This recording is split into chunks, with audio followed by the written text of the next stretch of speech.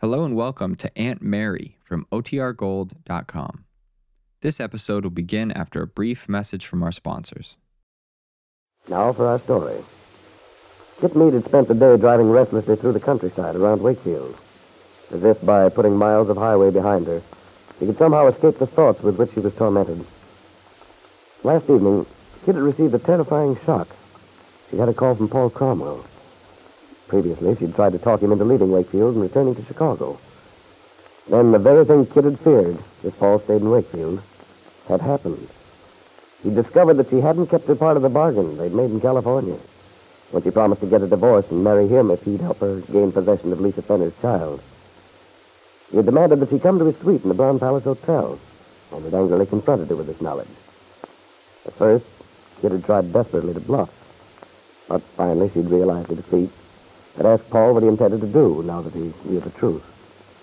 To this question, Paul had replied with a grim statement that she'd find out very soon. Kit returned at last to her father's house on 11th Street, weary and depressed from wondering fearfully what Paul has in mind. Now, as she lets herself into the house...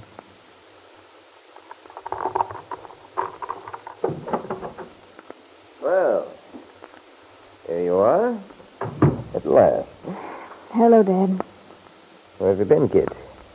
I asked Jessie, Miss Thorndyke. Nobody seemed to know. It's not my custom to tell the whole household every time I step outside the door. Well, it might be a good habit for you to cultivate. Tell you one thing it would do. It would put my mind at rest a lot of times. Well, Dad, please don't keep me standing out here in the hall while you give me one of your lectures. I'm not lecturing you, my dear. I'm very sorry. Come into the study. There's a nice fire going in there.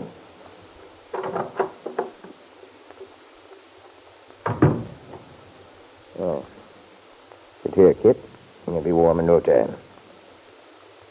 Would you like me to have Lucy fix you something hot to drink?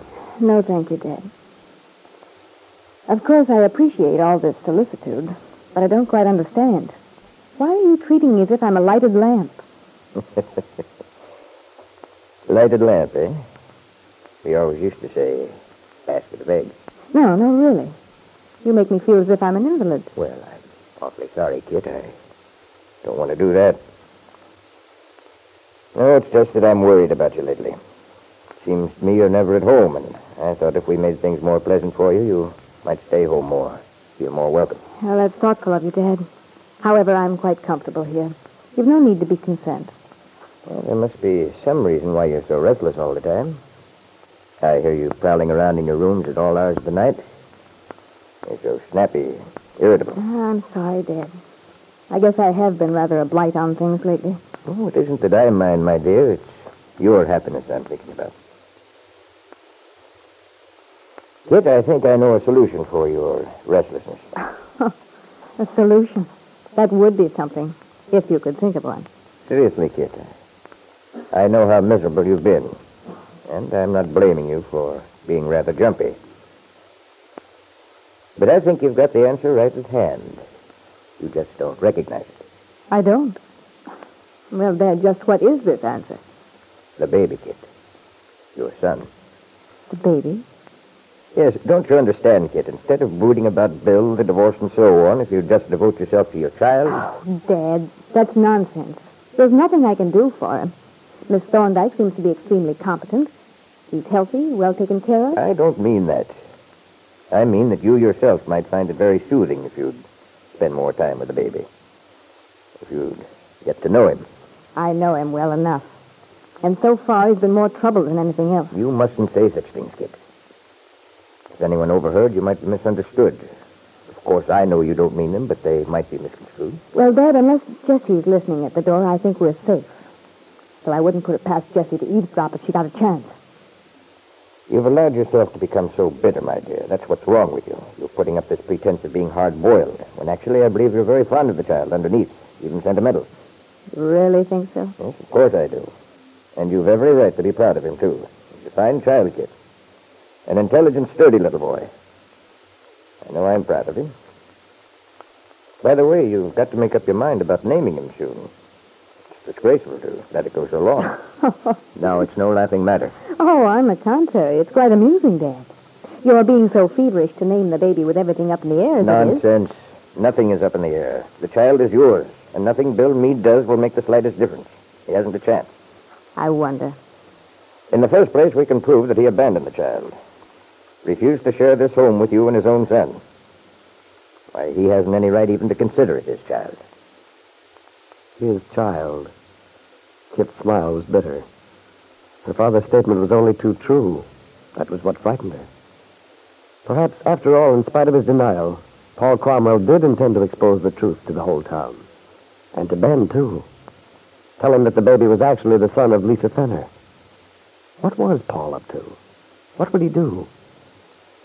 At that same moment, Paul Cromwell had just returned to his hotel in Chicago, where his man Max greeted him as he entered his room. Hello, Max. Oh, Mr. Cromwell. Everything under control here, Max? Anything new? Nothing at all. It's been very quiet. But I'm rather surprised to see you so soon. You didn't stay very long. Long enough. Then the situation is cleared up?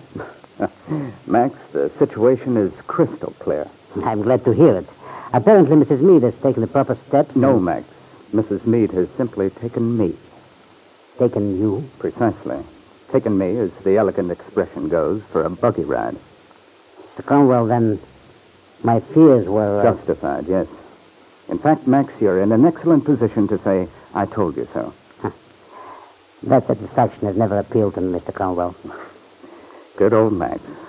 You're always so right. Well, you tried to warn me, to suggest there might be something a bit off the beam going on. Kit's vagueness, her insistence on taking Lisa's child. Well, what did you find out, Mr. Cromwell? Did you discover her real reason? The reason, Max, was so obvious that only a fool would not have realized it long since. What was Mrs. Meade's plan? Kit wanted that child simply as a wedge. She thought through the child she'd be able to restore her marriage to Bill Meade. Restore her marriage? Yes, but it didn't work. But I had understood that... So had I, Max. You know very well what our agreement was, that Kit would divorce Meade, that she and I would eventually get together. Well, on the contrary, Kit's contesting the divorce. It's Bill Meade who wants one. Did you learn this from Mrs. Meade, or... Oh, no.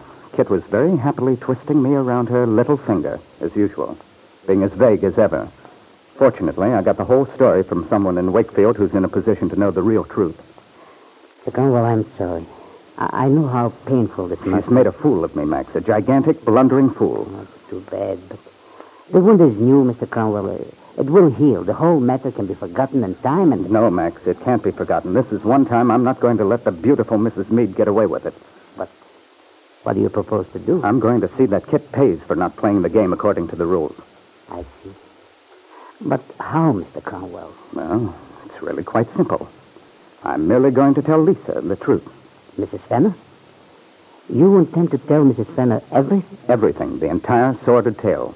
Oh, but, Mr. Cromwell, excuse me, but are you sure that is wise? Perhaps it isn't, but on the other hand, what have I got to lose? Mrs. Fenner's in such an emotional frame of Well, mind. that's exactly the point. You know how Lisa's been acting. For months now, she's been practically hysterical, talking about how she regrets giving Kit the child, wanting it back. Yes, that is true. Well, there you are. If Lisa were to learn what's happening in Wakefield, find out that her son is the center of the rumpus between Kit and Bill Meade, what do you suppose she'd do? I'm inclined to think Mrs. Fenner might make trouble of some sort. Right.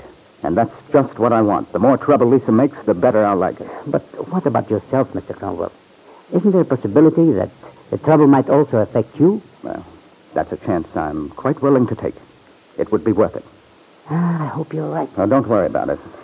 Oh, look, Max, is Mrs. Fenner in her room now? I believe so. Then phone her, will you, Max? Tell her I'd like to see her. Right away.